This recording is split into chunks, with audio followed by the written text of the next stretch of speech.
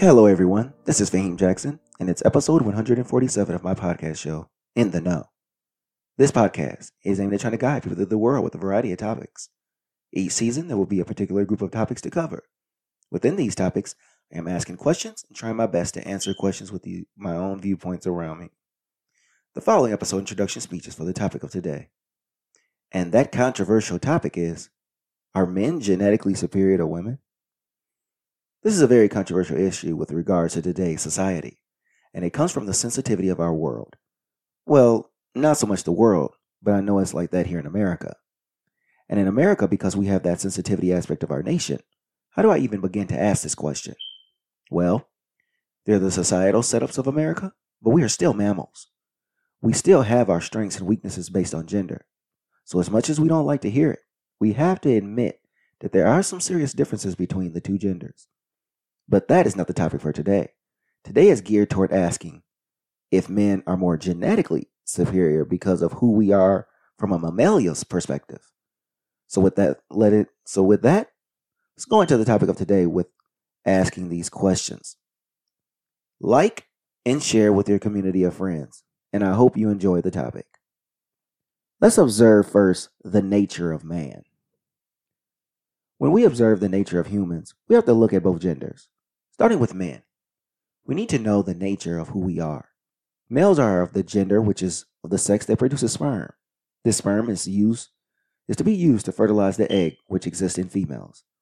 They produce a child that is one of the two genders. As a male, you are physically endowed with a certain amount of strength to manipulate the environment to work in your favor.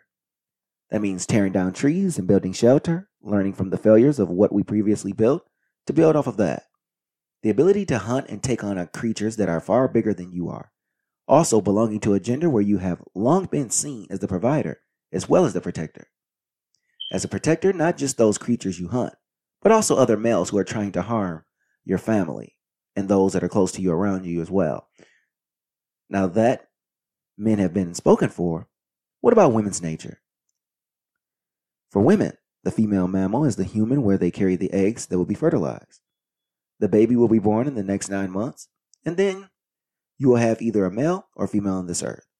Unlike the males, which can manipulate the environment, females are the nurturers in our society. They are the ones that care for our young and serve as the support system to the men. And that has always been the identity of the female gender. Now, does this mean that women are not meant to be protectors? Absolutely not. I'm simply saying that has never been their sole service. Let's say, for example, society is being overrun by enemy combatants. Then women may be useful as a form of defense as well, along with men. In today's world, women are allowed to serve in their country in military. Some places make it a requirement for everyone to take part in some form of service, no matter the gender. Well, with that, let's observe how our human civilizations were built, starting with the beginning. As the first civilizations were being built, we had a lot of societies of people who were hunter-gatherers, but archaeologists and anthropologists have found places where major megalithic statues were constructed. These had to have been built by people who had a serious understanding of how to construct that goes beyond our understanding today. And a lot of these societies were built by men. Then again, how do we know that it was only men? That's from our current understanding. Yes, women are nurturers, but how do we know that they didn't fill in the workload when not enough men were not available? All hands on deck might have been necessary. For example, there could have been women that aided in the building of the Great Pyramids in Egypt or the Mayan ruins.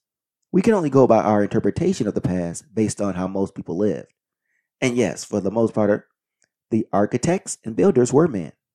Well then, what about the next level of societies that were built? Meaning a society like the building of the Americas. I would classify things like this as intermediate civilizations. This is a time frame that I would say took place within something like the Industrial Revolution. The factories and the assembling lines were worked mainly and built mainly by men. This time period, we actually have the roles that both genders played. You had men working the grunt work in the factories, but you also had women who worked as well. Work jobs like receptionists and executive assistants. The women served in these support system roles aimed at aiding the boss. Even though we like to assume that women were all sitting at home, another aspect of building In our society during these times were major industrial work in Europe as well, but not yet parts of Asia, which would take place later. Major infrastructure projects in more developed nations, which once again were created and built by man. And with that, I've been talking about so far. What about how today's society is built? Let's look at the building of civilization from today's perspective. As for what I have spoken about, the men have done most of the work needed to build a society. But in the world we live in today, women are just as pivotal in the building as the men are. Now, most of the work is still by men, but policy and social movements in play have given women the ability to be in the conversation. And for good reason, because more and more nations around the world are looking for an advantage. And what are we to do by not including these base of people? Leaving women out of the loop may very well mean that society could get hit with a point of limited growth. Or it could be that I am overthinking what we are as genders. Maybe as we move toward the future, the same will apply as with the past. Could it be that even as we move toward a more technological inclined society where manpower is not as needed, we still have the men serving in the leadership and women supporting? Okay, if this is, where's the world headed as it pertains to the two genders? Let's look at where are we going as a society. With regards to the society we live in, how will technology change the viewpoints of the two genders? Will we evolve into our new selves and take on a new form? Because technology makes it possible to blend in the roles that were once male or female geared. So in an IT/AI world, we are all supporters in that world. It doesn't matter if you have a physical might, because our technology over time will render that might obsolete. Women might actually thrive in this new terrain because they have that evolutionary existence built internally. The only problem is that women are not going into those career fields where that support that they so greatly are born with is not being used. The degree programs they are pursuing are in fields that technology is replacing and making their pursuits obsolete. That natural gift of support and nurture is so useful, yet it's being passed on. If that's the case, then maybe we are more supreme as men. Well, are we? Why are we viewed as men being the supreme being?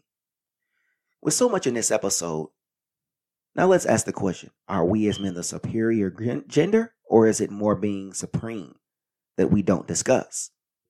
Because when you observe how the society we live in has been built, then it's safe to say we are supreme. Maybe the ability of women to nurture and provide such strong support gives them a sense of supremacy of their own. Because what is defined as supreme could be relative, meaning as we move toward the future and further evolve, those traits that they have been endowed with could be more useful than ever. That means humans are evolving to where the female species catches the male and we swap positions. Then women become more superior. Let's say that women eventually do become that chosen one. Or let's go down the road and ask the question, maybe they already are the supreme ones. Could women be the chosen ones, actually? Let's sit down for a second and ask ourselves, are women possibly more superior? And when we say that, maybe our idea of superiority we have been overthinking for a long time. Could it be that those nurturing and supportive roles that possess could be of much needed care as time progresses? Because let's go down the road for a second. Could it be that we need to look into this a little more? Because if we are wrong about this and not taking appropriate measures, we may be missing out in society on something major in life. Not looking at women through a lens of more importance could be catastrophic for those not taking women's superiority into consideration. Now, all of this just pure speculation, but is there a more important reason why men might be viewed as more superior? Let's look at the religious views. See, from this viewpoint, religion would be aimed at men being the head of everything. As a matter of fact, you have God at the top, followed by man, then woman, and lastly, child. A woman is to follow her husband, but we also have to understand when this was written. The Bible was written during a time period when life was set up to coincide with the Bible. But does that mean we are more superior even in the eyes of religion? Because the stance on women is always placed on emphasis on the woman's chalice and her purity. Even verses which state a society can rise no higher than the moral compass of its women. which right there places a high level of superiority on the women, meaning men will only rise as high as we are required to in order to achieve a certain outcome for the opposite sex. So it doesn't mean women are to blame for a society collapsing, but men are only compelled to work as hard as we are required by the opposite sex. So when we don't have to be successful to have access to the opposite sex we want, the success of men will decrease. Thus, fewer men of success to go around. So let's look at something else like today's societal views. Let's shift gears and look into the views of our society at large. With regards to society today, there's so much sensitivity with even asking this question, especially since we're in this society where we are supposed to be celebrating women. To assume men are more superior causes so much of a stir. To me, let's have the conversation before we jump to conclusions. Because even when you hear something you don't agree with, you still have to hear it out in order to get the gist of things. Unfortunately, we don't live in that type of society. But what about my views on this topic? I have my own personal views when it comes to the views of gender in our society. So with my perspective, when it comes to my views on this topic, I don't see humans as being superior or supreme. I do not look at us as having a certain level of adaptability compared to other species. We're not better than them, just a certain adaptive ability because we have a consciousness which allows us to observe certain situations ahead of time. As for the perspective that I possess, people based on gender have their strengths and weaknesses. For men, we have strength to manipulate the environment, fend off invaders, and cultivate crops. As for the women, their natural ability to nurture and serve as a support system we used for when men are not present. They are the first line of defense when men are not around. In a more modern time period, we turn our children over to schools to other adults, and we both go to work. As for superiority, I would say there isn't a superior person, even though we have built things throughout history that we still, until this day, can't quite understand. They aren't superior. We are so impressed with the ingenuity of ourselves, yet true superiority would be something like traveling the speed of light, which gives you the ability to reach far planets or even another galaxy. That is something to me that is superior. Or a person who could hold their breath for an hour and swim at a depth of 1,000 feet underwater. See, impossible feats to me are characterized as superior. So it would take quite a person to match up to any of these things that I just described. So with this show wrap up, why do we have to ask the question, are men genetically superior to women? In this episode, I wanted to explore a topic that would be somewhat inquisitive and controversial at the same time. Asking the question alone could raise some eyebrows. But that's the reason I do my podcast. I wanted to ask the questions, even the ones I have overheard people make statements regarding questions that are unpopular. I hope this episode is insightful to all of you who are deciding to listen. So, thank you for listening to In the Know. And I'll be bringing you another episode of the podcast regarding gender. And that is asking the question, is gender real?